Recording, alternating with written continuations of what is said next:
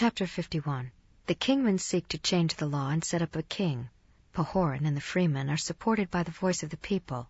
Moroni compels the kingmen to defend their liberty or be put to death.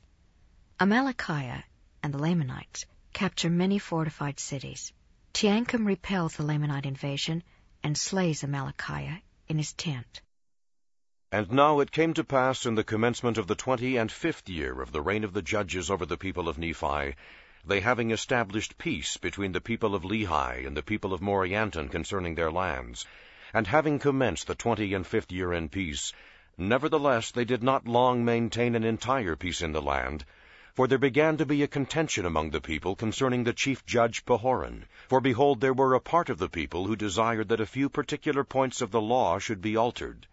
But behold, Pahoran would not alter, nor suffer the law to be altered. Therefore he did not hearken to those who had sent in their voices with their petitions concerning the altering of the law. Therefore those who were desirous that the law should be altered were angry with him, and desired that he should no longer be chief judge over the land. Therefore there arose a warm dispute concerning the matter, but not unto bloodshed. And it came to pass that those who were desirous that Pahoran should be dethroned from the judgment seat were called kingmen, for they were desirous that the law should be altered in a manner to overthrow the free government, and to establish a king over the land. And those who were desirous that Pahoran should remain chief judge over the land took upon them the name of freemen. And thus was the division among them, for the freemen had sworn or covenanted to maintain their rights and the privileges of their religion by a free government. And it came to pass that this matter of their contention was settled by the voice of the people. And it came to pass that the voice of the people came in favor of the freemen, and Pahoran retained the judgment seat, which caused much rejoicing among the brethren of Pahoran, and also many of the people of liberty, who also put the kingmen to silence, that they durst not oppose, but were obliged to maintain the cause of freedom. Now those who were in favor of kings were those of high birth, and they sought to be kings, and they were supported by those who sought power and authority over the people. But behold, this was a critical time for such contentions to be among the people of Nephi. For behold, Amalickiah had again stirred up the hearts of the people of the Lamanites against the people of the Nephites. And he was gathering together soldiers from all parts of his land, and arming them, and preparing for war with all diligence, for he had sworn to drink the blood of Moroni. But behold, we shall see that his promise which he made was rash. Nevertheless he did prepare himself and his armies to come to battle against the Nephites.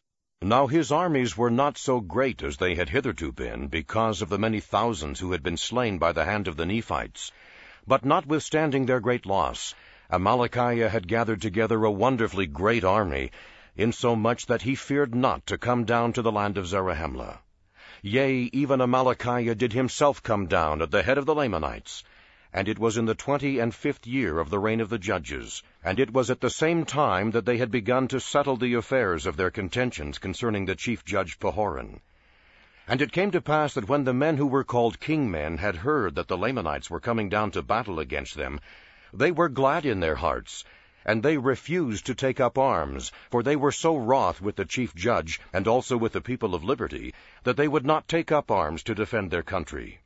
And it came to pass that when Moroni saw this, and also saw that the Lamanites were coming into the borders of the land, he was exceedingly wroth because of the stubbornness of those people whom he had labored with so much diligence to preserve.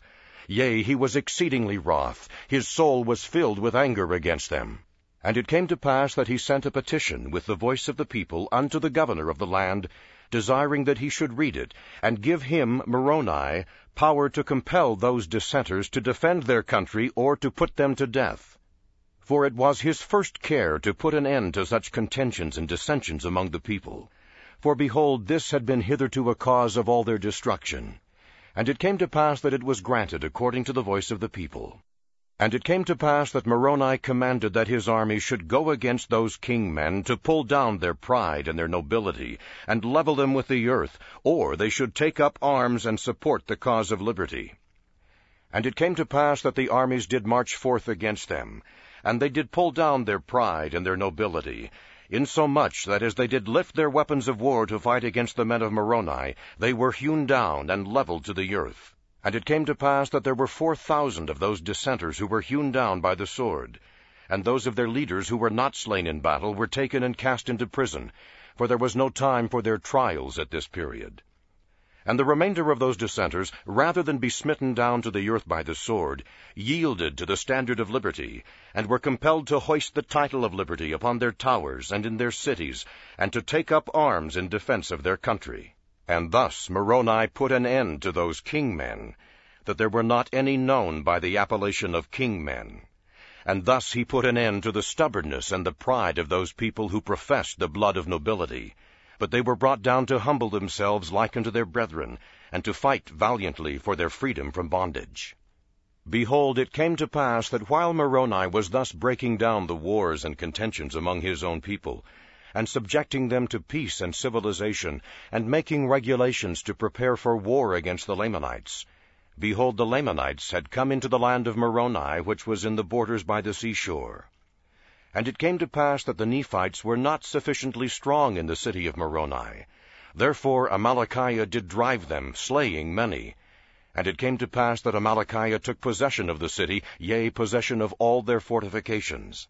And those who fled out of the city of Moroni came to the city of Nephihah, and also the people of the city of Lehi gathered themselves together, and made preparations, and were ready to receive the Lamanites to battle.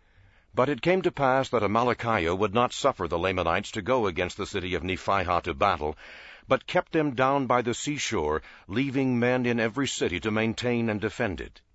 And thus he went on, taking possession of many cities, the city of Nephihah, and the city of Lehi, and the city of Morianton, and the city of Omner, and the city of Gid, and the city of Mulek, all of which were on the east borders by the seashore.